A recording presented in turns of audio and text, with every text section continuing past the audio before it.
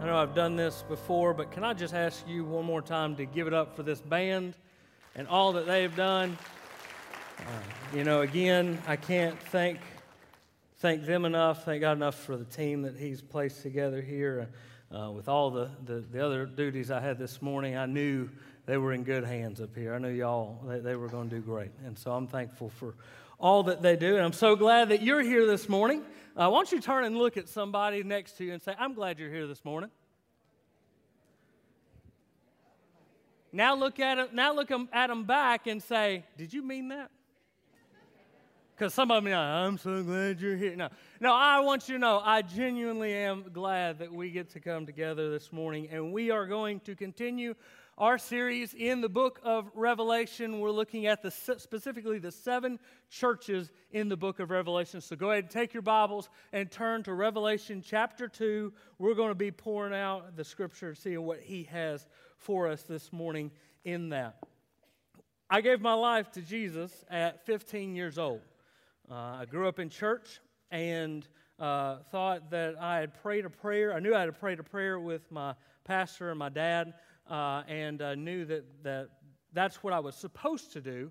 But really, if we were to go back and look at my life, there wasn't a heart change in that until 15 years old. I was on a mission trip. I tried my best to live the different lives. Eventually, growing up in church, knew the right answers, but eventually my family left our church after a conflict that we had, so I just completely fell out of church and quit going for 2 years. And my friends that were coming with me, because my dad was a deacon, he was the leader of RAs. We had RAs back then with our kids' department, and he was the leader of it. So when we quit going, they quit coming with us, and we just kind of started doing our own thing. And that own thing included going to parties, doing things we know we shouldn't be doing, doing things that we know would probably get us thrown in jail. You've heard me say, I took my first sip of alcohol at 13 years old, right before I was 14, because it's a challenge from a senior. I was a freshman from a senior in high school, and you want to look cool with them, and so we did that. But through the blessing of a friend that stayed in church, invited me back, started going back with them, and started trying. And then I started living the double life. Started doing the 2 different things. I was doing this during the week with my friends, and then going to church Wednesdays and Sundays. But started hearing the good news of the gospel. I can only explain it that God worked it out for me to go on a mission trip the summer between my sophomore and junior year up in Racine, Wisconsin. It was completely orchestrated by God. I'd asked about going earlier on, several months before, and because there was no more, it was so late, there was no space available, so I said, that's fine. All my church friends will be up there. That gives me free time with my unchurched friends here. And 2 weeks before that mission trip left, our youth pastor calls my dad and asks and says that they knew we were looking for a spot. One spot opened up, and they said if they wanted to know if we still wanted it. So I talked with my dad, and my dad, without me knowing it, before I had even talked with him, Keenan, my youth pastor, talked to me about that. He brings it up to me without me knowing that as well. And I said, well, okay, fine, I'll go. All throughout that week, I was bombarded by the good news of Jesus, what He had done. My whole youth group gets up. They had kind of a reverse altar call. Instead of if you need to give your life to Jesus, come forward. It's if you have given your life to Jesus, come forward, and we want you to get a glow stick just representing the light of Christ. And all my youth group gets up and leaves me. And I'm pretty much the only one sitting there, and I know I need to go, but there's literally feels something almost whole, and I have an argument with God right there in a local high school in Racine, Wisconsin, which is where we were staying. And got back with my youth group. We had time together as a group afterwards, and all I could say was, y'all have something I don't, I need it now. And gave my life to Christ right there. I look back, I've shared this with several people, but I know God was working that out because the very next day, one of my closest friends I played football with died in a car accident. And if I had not been with those friends, I would have been with these other friends and gotten that news. And quite possibly may have been with that friend. I don't know. God was completely working out this. But I would love to say I came back from Racine, Wisconsin, and was completely on fire for God and totally wanted. I did have a new fire, did have a new passion. The Spirit of God had given me new life. But the struggle was I went from that context back into this context with these friends. Anybody ever heard the term missionary dating or missionary friendships? Like, anybody know what I'm talking about? It's basically this idea that you're a Christian and this person is not a Christian, so the way you're going to win them to Jesus is go befriend them, or really, the worst part is the missionary dating, which means basically, oh, but I'm going to help him love Jesus. No. Nope, not happening. But he's the one, because that's what really happens. Instead of trusting in the one, we believe he is the one. And that never works. Ladies, guys, don't do it. Trust me, okay? But the problem is that friends or relationships or whatever, oftentimes what we do is we feel like we have to still stay in that context.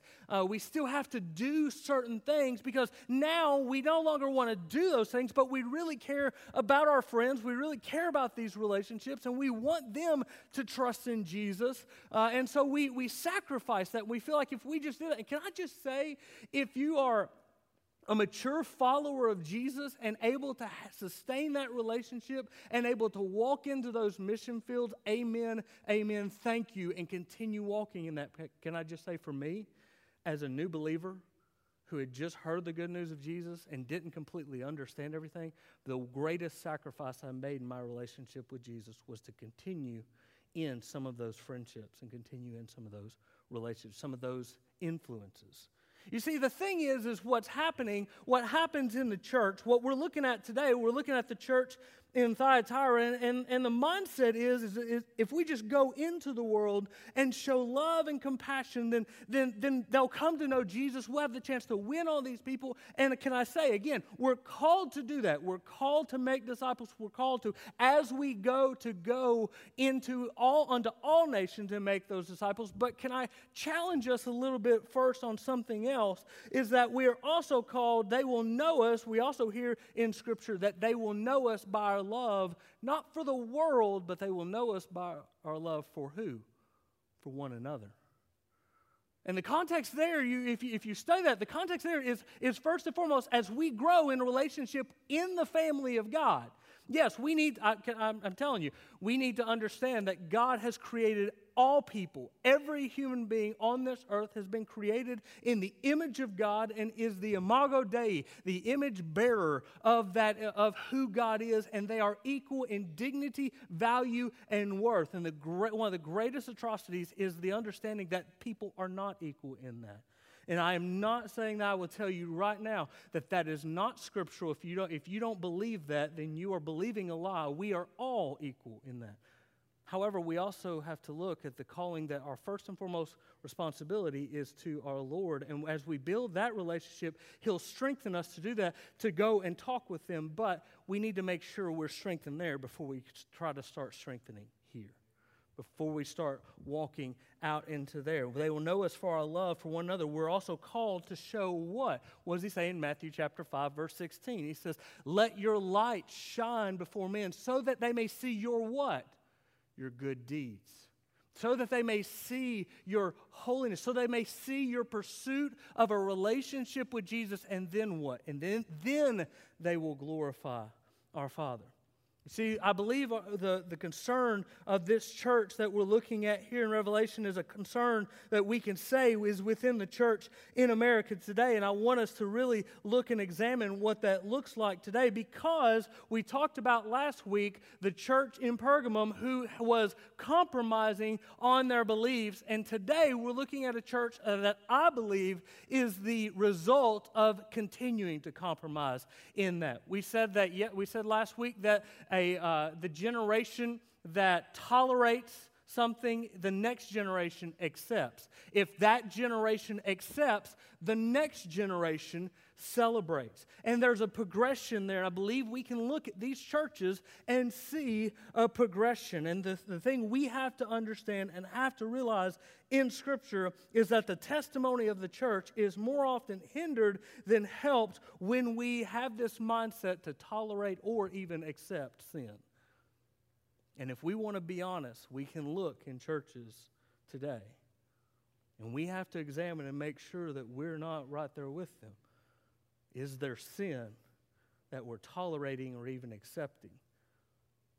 And we can do it in so many different names, in so many different banners, in the understanding of it's for the gospel, it's so that we can reach these people. Yes, we need to, but trust me when I tell you, that is not the calling. That is not how they know. Often, if we approach this, if we have this mindset, if we believe and we say, well, it's not that big of a deal, or I'm doing this so that my friends, or so that this person, or so that other people feel more comfortable around me, can I just say that you may be hindering the work of the gospel? Because often what I've heard in accounts like that, the result is not so much that they gave their life to Christ. They ultimately said, why do I need to even live for Jesus if it's ultimately being accepted? Right? I mean, if we're honest, if we take the approach that, you know what, God loves to forgive and people love to sin, so we don't want to step on those toes. And please hear me at my prayers that I don't step on toes, but if there are toes to be stepped on, I'm sorry right now, but I got to keep going on it because it's needed on this, because we need to understand that we may even be hurting. They may have the mindset that they still love me even though I'm wrong, so surely God still loves me even though I'm wrong. And what we need to understand, the calling to be a disciple comes before the calling to make disciples. The calling to be a disciple comes before the calling to make disciples. And my heartbeat this morning is that we would examine ourselves as disciples of Jesus Christ. The takeaway this morning as we look at the church in Thyatira is this: Jesus desires his church to be sanctified from sin no matter what. We can almost retitle the series No Matter What, because the heartbeat is seeing the message that we're looking at throughout the churches, as each of these churches has something that we can or need to examine and make sure that we're not walking in, or that we are, if it is a commendation, but that saying that no matter what, this year there is going to be something different in our lives, and we need to understand as a church that Jesus desires his church to be sanctified. All that means is just a big church word. Can I just break that? All that means is to be holy or set apart. If we want to break down sanctification, it is to be set apart. You are walking in this area. Something has taken you out of that situation and set you apart over here, not influenced by this anymore, set apart. And that's what the Spirit of God did through the work of Jesus when he saved us. He set us apart in stance and in declaration as he justified us. But now our responsibility is that because as we have been set apart, we are now to continue walking in that. And the problem is that many people in church may not understand that, and the church themselves may not be walking in it. The call to a disciple is to die to self and to sin. Ultimately, James 1:27 says this. It says, pure and undefiled religion is this, to look after orphans and widows in their distress, and to keep oneself unstained from the world. Now, how do we do that? Can I just say, you're saying, Henry, it's going to be tough. I get it. Trust me, I understand. I know. We are in a culture today that makes it very difficult to follow Jesus. I've said it before, I'll say it again. We are out of the culture and out of the mindset that being a Christian is beneficial. There are still certain areas that it helps a little bit, but even that is shifting. I grew up and I remember those days when there was a time when being a member of a church or being a member or being part of a local congregation, serving in an area within the church was beneficial for your social life, maybe for your business. Those days are passing away if they haven't already. But the call to follow Jesus is still the same no matter what, nonetheless. And what we have to see is, are we walking towards sanctification? Look at the letter to Thyatira with me in Revelation chapter 2. Beginning in verse 18, it says this: "Write to the angel of the church in Thyatira, thus says the Son of God, the one whose eyes are like a fiery flame, and whose feet are like fine bronze. I know your works, your love, faithfulness, service, and endurance. I know that your last works are greater than the first. But I have this against you. You tolerate the woman Jezebel, who calls herself a prophetess and teaches and deceives my servants to commit sexual immorality and to eat meat sacrificed to idols. I gave her time to repent, but she does not want to repent of her sexual immorality. Look, I will throw her into a sickbed, and those who commit adultery with her into great affliction, unless they repent of her works. I will strike her children dead. Then all the churches will know that I am the one who examines the mind and hearts. And I will give to each of you according to your works. I say to the rest of you in Thyatira that who do not hold this teaching, who haven't known the so-called secrets of Satan, as they say, I am not putting any other burden on you. Only hold on to what you have until I come. Now, here's a couple things that I want us to unpack with this takeaway and out of this passage. Two things I want us to see as we desire and we look to see that Jesus desires His church to pursue holiness, to pursue this sanctification, this life of being made more and more into the image of Jesus. Two things I want us to see. First is this: Jesus' glory reveals everything no matter what we tried to hide. Jesus' glory reveals everything, no matter what we try to hide. Look at verse number 18 and 19 with me. It says, "Write to the angel of the church in Thyatira. Thus says the Lord, thus says the Son of God, the one whose eyes are like a fiery flame and whose feet are like a fine bronze." Now, a couple things about the background of Thyatira. We've got to understand the context of where these churches are sitting, where these churches have been planted, and where they're growing and walking in. Thyatira, unlike the other churches that we've looked at, was not a prominent city within Asia Minor. It wasn't prominent like Ephesus or Pergamum like we looked at. Pergamum last week we looked at was the capital of Asia Minor. Honestly, Thyatira was just a city about 40 miles southeast of Pergamum, and it was really just a military outpost. It was on one of the main roads there that led to Pergamum, but really what it had been established for, its main purpose was to be there to let the people in Pergamum know that, hey, an army is coming and they've wiped us out. How'd you like to have that as your responsibility within the kingdom? Like, your job is to just take the blow, take one for the team, right? Anybody ever play baseball and they told you, we need you to just take one for the team? You knew exactly what that meant, right? And I looked at my coach and said, no, I'm not taking one for the team. I like my kidneys. I bruise easy, coach. I can't be stepping into no ball. No. But that was their job, basically. Their job was to take one for the team and basically to give enough time for someone to get away from Thyatira just to go let Pergamum know, hey, there's an army coming and they've already killed all of us. But the interesting thing is that under the Roman Empire, there was a period of peace. And so they had a chance to realize, wait a minute, we're not being attacked. Let's try to develop this city a little bit. And so they did have some economic influence, but they weren't a major political power. They weren't a major religious institute there. There wasn't much academics going on. They were just kind of a secular culture right there, secular society within the Roman Empire that was kind of focused primarily on their work. It sound familiar?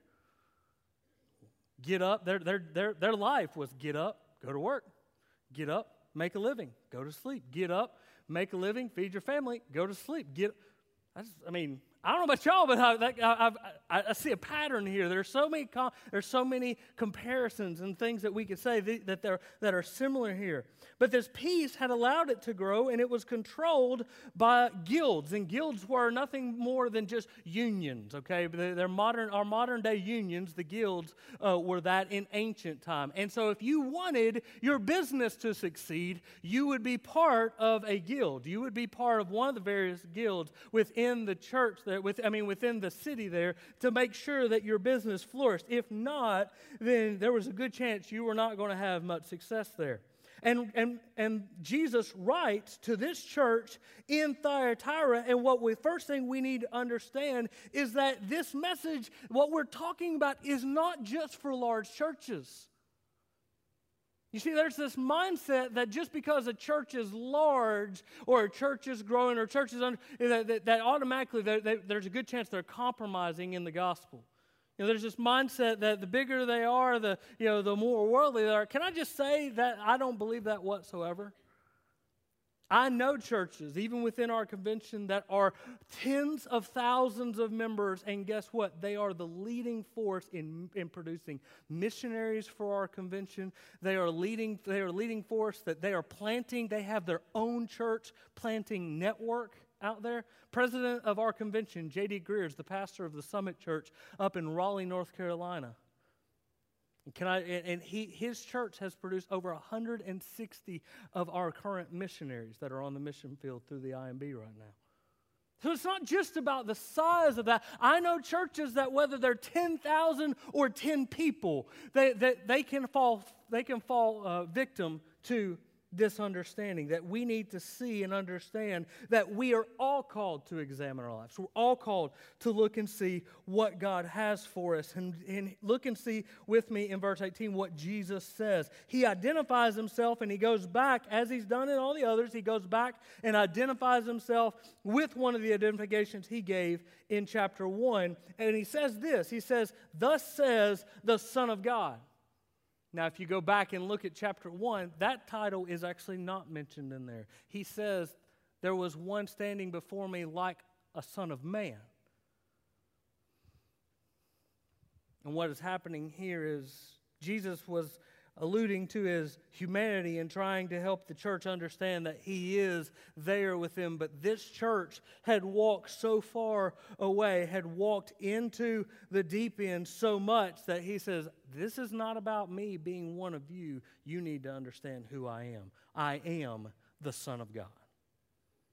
And he proclaims his authority and his power to the church through that declaration. He says that, "Thus says the Son of God, the one whose eyes are like fiery flame." Now, some of y'all know exactly what this looks like when you made your wife mad or something, right? You know exactly what this, ooh. Yeah, I don't know, or you made anybody, let's just say anybody mad. I love the movie Inside Out by Disney, and probably the favorite character is the little redhead, the anger. He's always getting mad. He finally blows his top, and fire just comes off of the top of his head. Well, it's one of those things that you see that in the eyes when you really make someone mad. There's a fiery flame in there, and I believe first and foremost there is an anger here for what the church is doing and representing when Jesus says, "One whose eyes are like fiery flame." But can I just say this? Do you realize, and have you ever understood that in Scripture, if you look at fire was the primary source of purifying something. Fire was the primary source. You've heard it talked about in Psalms, where the refiner's fire, what that meant was a fire would be lit to refine gold and silver or precious metals. And they would make this fire so hot that it would melt these precious metals down. And all the waste and all the bad stuff within that metal would float to the top. And then they would scrape that off, the dross, they would scrape that off and set that aside. And they would do this process over and over. And it was all because of the refining fire that was there. What is the Holy Spirit represented as mostly? A fire. This burning purity, this burning holiness, this burning desire to walk in Jesus. And Jesus says, "I am the one whose eyes are like fiery flames, who sees." And can I just say, he sees everything. The fiery flame burns off when the gaze of Jesus is on us. It burns everything else away. And what's left is us standing before God as we really are. See, we're good at hiding it, are we not? We're good at putting on a show. We're good at putting on a mask. Come in, hey, how y'all doing? I'm doing fine.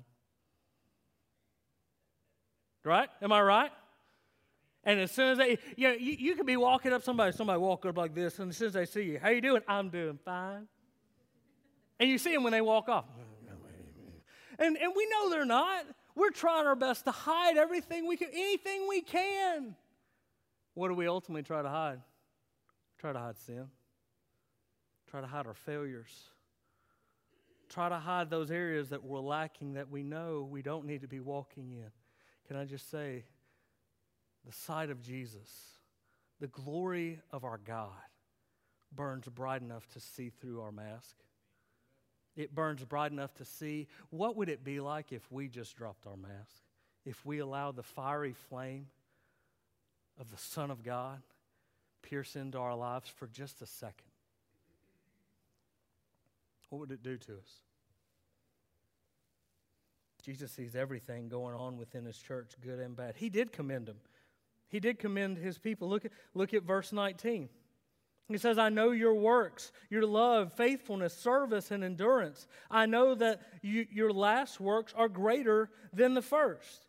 He acknowledges, he wanted to commend their love and faithfulness, that practical and enduring love. This is the thing that even Ephesus lacked. Ephesus had the good works. They were walking in faith, but they had no love. Thyatira is at least walking in love, right? But the gaze of Jesus, the fiery flame, could see right through it. He also identifies himself with feet that are like fine bronze. It is a symbol of his authority and his power. The gaze was a symbol of his omniscience, his all-knowingness, the fact that God knew everything. And the feet of bronze represented the power that God was over everything. God knows everything and he is over everything. And he is in charge and does desire his church to walk a certain way. And the bridegroom desired his bride to stay pure to him. But they were not by any means. You see, Thyatira was what Pergamum was on its way to becoming. It's interesting if you look at the three churches right here in this section. If you look at the church of Smyrna, and then the church of Pergamum, and then the church of Thyatira, the church of Pergamum, Thyatira, and we're going to look at Sardis next week, there's a progression there. There's a compromising, and what Thyatira was the majority were faithful, but there was a minority who was compromising and giving into this. What had happened in Thyatira was that minority had become the majority, and they were in charge. They were ruling over. And the eyes of Jesus revealed it. And here's what he says to them. The second thing I want us to see as we look at the desire that Jesus has for his church to walk in sanctification is Jesus' glory reveals everything no matter what we try to hide. And so therefore, our desire and pursuit should be holiness no matter what may be removed. Our desire for our lives needs to be that we would pursue and run after holiness no matter what it takes. No matter what it costs us. What does he say? Look in verse 20 with me, 20 and 21. But I have this against you. You tolerate the woman Jezebel, who calls herself a prophetess and teaches and deceives my servants to commit sexual immorality and to eat meat sacrificed to idols. I gave her time to repent, but she does not want to repent of her sexual immorality. Now, a couple of things we need to unpack with this is we need to see our desire and pursuit needs to be holiness no matter what's removed. The first thing that that Jesus identifies in this church is this woman that they're tolerating called Jezebel. Now, there are some accounts that we do believe that there is an actual woman that is running rampant with this understanding, has great influence and has great authority in the church that is leading them. But the greater illustration is even looking back and alluding to the woman in the Old Testament who was named Jezebel. And can I just say, it's one of the most infamous names possibly in history. Names are a kind of identity, right? I don't see many people naming their sons Judas or naming their daughters Jezebel. Right? I mean, I looked it up, and on the popularity list, Jezebel was like 5,114. Okay? It didn't even break the 1,000. It didn't break the 100. It was 5. And the sad thing is that it actually had moved up 1,000 spots from the previous year. So that kind of shows that most people are not looking forward or understanding positively this name, and that is rightly so, because if you go back and follow the account of Jezebel, go back to 1 Kings chapter 16, all the way through the rest of the book, you're going to hear the atrocities that Jezebel was part of. It's part of the killing of the prophets of God, the one who tore down and led people into this idolatry of worshiping Baal. She was the wife of King Ahab, and she was the one calling the shots. The name Jezebel actually means not exalted, and she is not exalted whatsoever, you can tell by the usage of her name, the way we even use it commonly today. But here, it's a self-proclaimed leader that calls herself a prophetess of God, and it was the arrogance and pride within them that was so sinful. It wasn't the fact that she was called a prophet, that she was a prophetess of God. We're not going to get into that discussion today. It was the fact that she was calling herself a prophetess. It was not a title given by God. When we start giving ourselves titles, when we start giving ourselves, we got a big problem. And God says that is not the way it's meant to be. And this sin was so rampant, was growing so much that it was drawing the believers, the majority of the believers, away to follow after this. Ephesus may have not walked in love, but Thyatira struggled in showing the works that are called to be a believer. And we need to see the important lesson here. We've got to understand anything or anyone that gets your eyes off of Jesus is not of God. As we seek to, and it is our desire to pursue holiness, to run after this set-apart status, this understanding that we are sanctified, we are set apart. I'm not saying we can be removed of the world. We can't do that. We should not do that. But we need to be first and foremost focused on our sanctification, because it is our sanctification that magnifies Jesus' name and tells the world, hey, there's something different about this person. And Jezebel was not leading people to that. She was saying, look, it's okay. You know Jesus. You know him. Just keep working over here like this. You talk about him. You go to church. You hear about it. It's okay if you keep giving into this sin. It's okay if you keep compromising, tolerating, accepting, or celebrating these things. What did Jesus say? Jesus said he gave her time to repent. His desire was not to bring this judgment. He does not desire that. He desires that none would perish, but all would come to repentance. But she said, no. I gave her time to repent, but she does not want, verse 21, she does not want to repent of her sexual immorality. Instead of repenting, she kept drawing more and more people away. We have to understand the church is called to love everything Jesus loves. Yes, amen, thank you, Jesus. But the church is also called to hate everything that Jesus hates. Why? Because he's king and he gets to decide. And he's called us to follow him no matter what. to pursue a life that honors Him in such a way, not separating ourselves from any of those circumstances, not removing ourselves completely so that no one ever sees that. If we take the light and hide it under a basket, if we set it down on the ground, it's going to be of no use. What do? We exalt that light. We set that light high so it lights up the whole room so everyone sees it. We must shine a light, but we have to make sure we have a light to shine first. And that's what Jesus is calling this church to walk in, to understand. The problem is that sin doesn't need to be managed. We're trying to manage our sin. If we want to be honest, we really don't want to give that up. I mean, if sin was so easy to give up, we wouldn't have any, right? I mean, it'd be, yeah, that's easy. That's no problem. The problem is that sin is pleasurable. Sin is pleasing. What did we say last week in 1 John chapter 2? The things of this world are the lusts of the flesh, desires, the wants, the lusts of the eyes, what we see and what looks pleasing. Well, nobody looks at something and goes, ugh, I want that.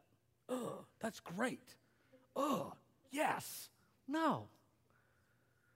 I mean, unless you're a guy and you smelled something that smelled really bad, you want to go ask somebody else to smell it with you. But that's a whole other story. Nobody looks at things and says, that's gross, and then goes and pursues after it, right? We pursue the things that are pleasing. We pursue the things that look good. We pursue the things that excite us. Can I just say, your problem is not the pursuit. The problem is what you're pursuing. It's not the pursuit itself. God has put within us these desires. God has put within us certain desires that have a chance to honor and glorify Him if we will pursue Him first with it. And that's the calling of the church. That's what we're called to walk in. And can I just say the emphasis is not so much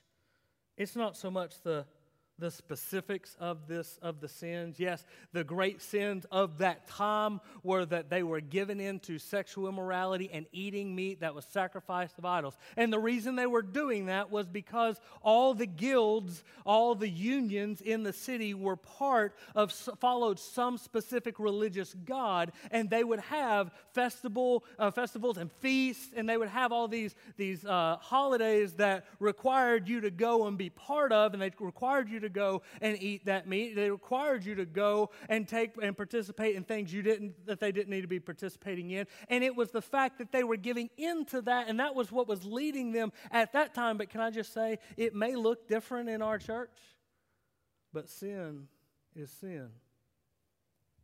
And it's not the focus or the specifics of the sin as much as it is the emphasis and the lack of repentance that was in Thyatira.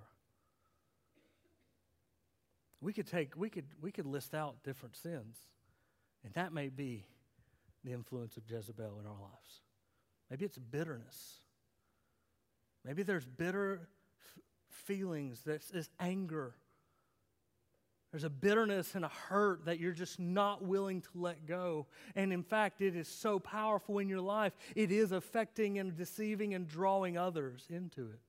Maybe it's gossip. Could it be that there's gossip that's corrupting and compromising the church?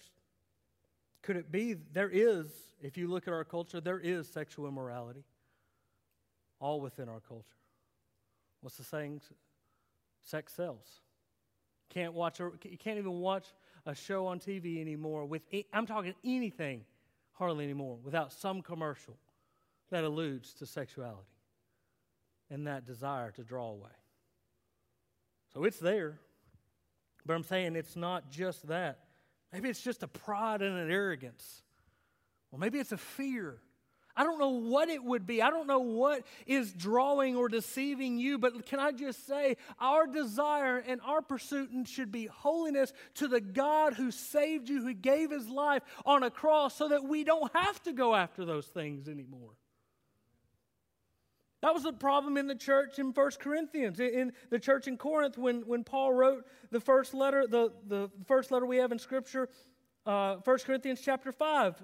Follow along on the screen with me. It says this: "It is actually reported that there is sexual immorality among you, the kind of sexual immorality that is not even tolerated among the Gentiles. A man is sleeping with his father's wife." It's just gross. Catch this. Verse 2. "And you are arrogant.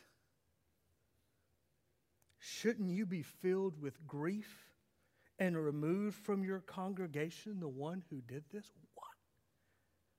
Whoa, Henry, time out. It's getting a little difficult here. The pursuit of holiness is difficult. But can I tell you right now, there's no greater pursuit that can ever be instilled within your heart than to love Jesus with everything you have and say, "I'm going to follow Him." And our proclamation shouldn't be, "Look how much we love." It's, "Look how much we love Jesus." Verse 6, Paul says, "Your boasting is not good. Don't you know that a little leaven leavens the whole batch of dough?" One sin. Just a little bit.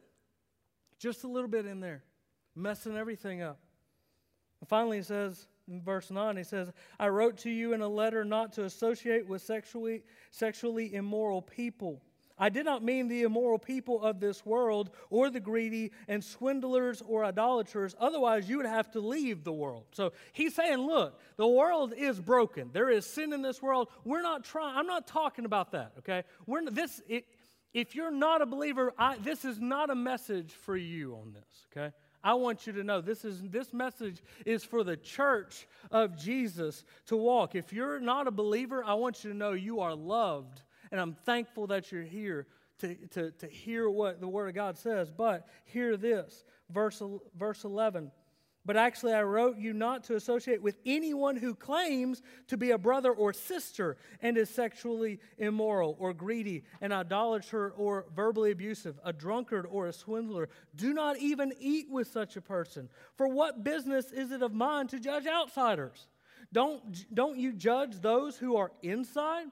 God judges the outsiders. Therefore, remove the evil person from among you." We're not here to judge the sin outside the church. We cannot expect the world to act any other way besides the world. If this mindset that we think, well, it's been written in their hearts. Yes, the Word of God and the commands of God has been written on their conscience. And guess what? According to Scripture, the conscience is seared. We're dead in our sin without the hope of Jesus. God will do His work in that. But our sin is not acceptable to manage. He says, remove it. Kill it. Can I just say this? You either kill sin or sin will kill you. Calling is not to manage. We're not in sin management. We're in a sin extermination. To get rid of it. And the message is a warning to the believers today. If you're not a believer here this morning, I want you to know you are loved. We love you. We hate sin. Believe it breaks God's heart. And we hate the bondage that it's put you in. Jesus offers freedom. He offers eternal life. And we will all stand to give an account for our actions. But there is grace. But for those of us who've been shown grace, who's still dancing around with sin, who's still giving into that, hear the message to Thyatira: repent. The judgment's coming to Jezebel, Jesus says. Look at verse 22. Look, I will throw her into a sick bed, and those who commit adultery with her into great affliction. Unless they repent of her works, I will strike her children dead. Then all the churches will know that I am the one who examines minds and hearts, and I will give to each of you according to your works. I say to the rest of you in Thyatira who do not hold this teaching, who haven't known the so-called secrets of Satan, as they say, I am not putting any other burden on you. Only hold on to what you have until I come. What do we do? Well, to the followers of Jezebel, to the one who is walking in blatant sin and says that you're a believer, the message is repent. Turn from it. Run away. Get away as fast as you can. Why? Because Jesus is patient. He is showing great patience even now.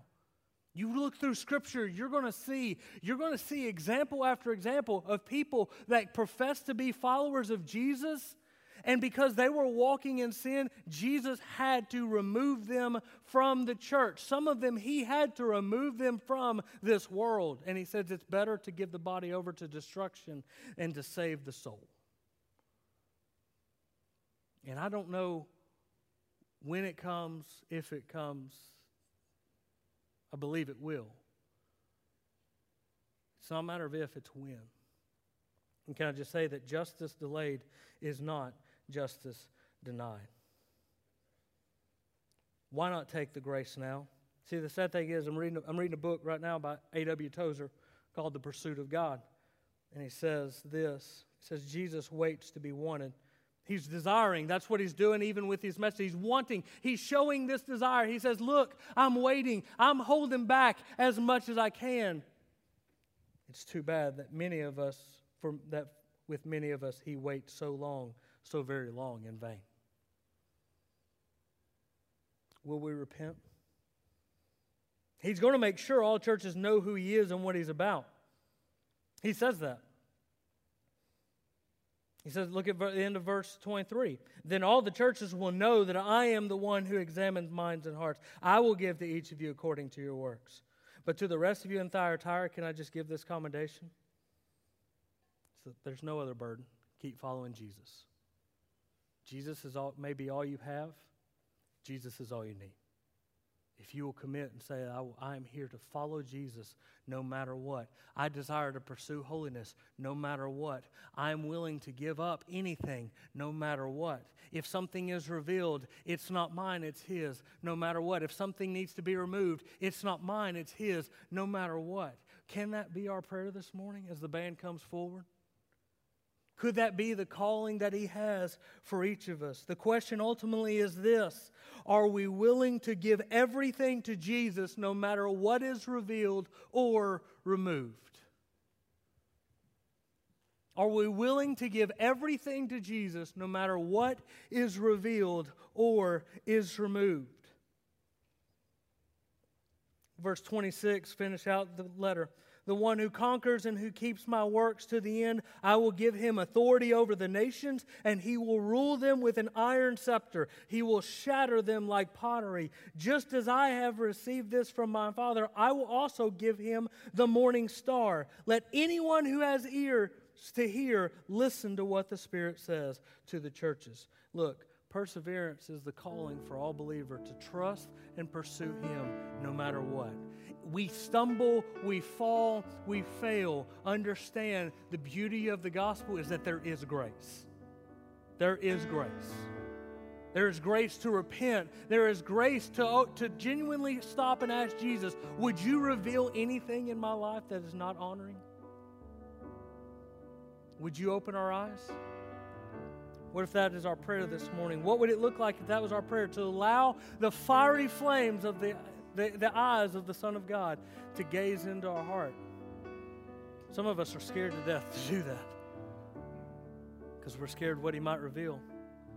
Can I just say this? He's going to reveal it, and he's going to reveal it out of grace and out of love and out of mercy. Why? So that you can know him. You know what he wants to do? He wants to come right here. He doesn't want to be back here. He doesn't want to be gazing at his people. He wants to get right up in there and say, hey, Bill, how you doing? Man, I'm so thankful for your heart. I'm so thankful for what you've done for me. He wants to come over into your life. He wants to come over and say, hey, Hunter, hey, thank you. Thank you for trusting in me. Thank you for loving me.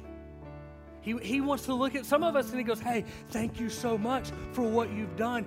We've got this area. There is this area of sin. Look, I can remove that. Trust me, I can help with that. I can take care of that. Would you let the Father look this morning? Just to remove distractions again. That's simply why we do it, but just bow your heads right there. Have that conversation. We have a conversation with Jesus through prayer. We have a conversation with our God through what He's done and the door He has opened through prayer to say, look, God, here I am. I desire to pursue you. Reveal what you need to reveal, remove what you need to remove, but here I am. What would it look like if that was your prayer? Some of us, there probably are areas that we need to remove. And can I just say, Jesus takes those areas serious. If there is sin in your life, do not keep compromising with it. Do not keep trusting in it. Do not keep pursuing it. It is corruptive and it will break you down. You can't manage it. Let Jesus kill it. And give it to Him right now. Maybe it's the first time you've heard this and you've not trusted in Him. You've never put your hope in Him. You don't know who this Son of God is. Can I tell you, He is the only hope that we have. Yes, sin will be pleasing for a time. It will work for a little while. But there will come a day, if it is not the end of your life, if not sooner, that you will realize that it does not last and it cannot save you. And the only hope is to trust in the finished work of Jesus, who gave His life, who is the Son of God and able to forgive you. Why, Henry, I don't know if I can be forgiven. I've walked in this sin too long. There is no sin that's so great that grace can't wash it clean.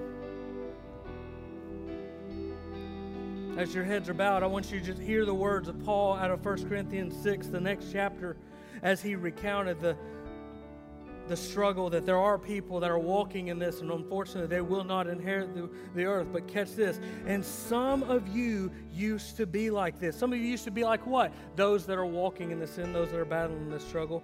But you were washed, you were sanctified, you were justified in the name of the Lord Jesus Christ and by the Spirit of God. You've been set free. Walk in that freedom. Whatever sin there is, you know what it is. You don't have to take time. We honestly, we'll draw this out too long, because the reality is if there's a sin in your life, it's already starting, and the Spirit of God is living within you, it's already starting to be revealed.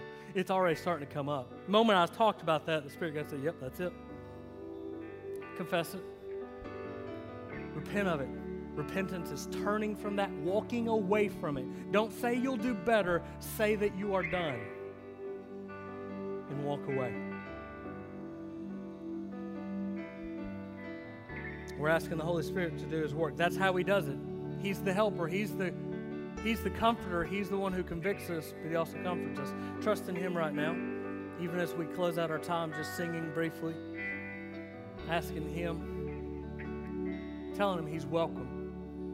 If there's anything I can do to pray for you, if anything I can pray with you about, if you need to talk to me about trusting in Jesus, I guarantee you, I know that there is someone in this room that needs to give their lives to Jesus and to make that commitment. Repent today. Come talk to me. Let's talk this out. I'm here for you. Our leaders are here for you. Find someone. Let's walk in repentance and walk in holiness only through Jesus. Trusting in Him. Why? Because if we do that, there's a blessing in it. There's authority. Ultimately, there's His presence. So, Father God, I pray right now, just in this time, as we conclude, God, that you would work. If not right now, would you not let go of that person's heart? Let them go home and let it stay. Let them realize it's not about this place. It's about the Spirit that's working in them. God, and I pray anyone that is struggling with this, anyone that has this sin in their life, God, I'm asking you to not let them go. If you have to keep them awake at night, if you have to make them so uncomfortable that they're physically getting sweaty, I've seen it happen, God. this battle is real. God, let them repent. Let them walk in it. I pray that they would give that over to you now, though. Confess that. Believe in you and trust in you. God, may your church, may it be said of your church, that you find us faithful as we pursue holiness. Not perfection, but pursuing to look more and more like Jesus. We love you. We praise you and thank you for his good name, Jesus Christ.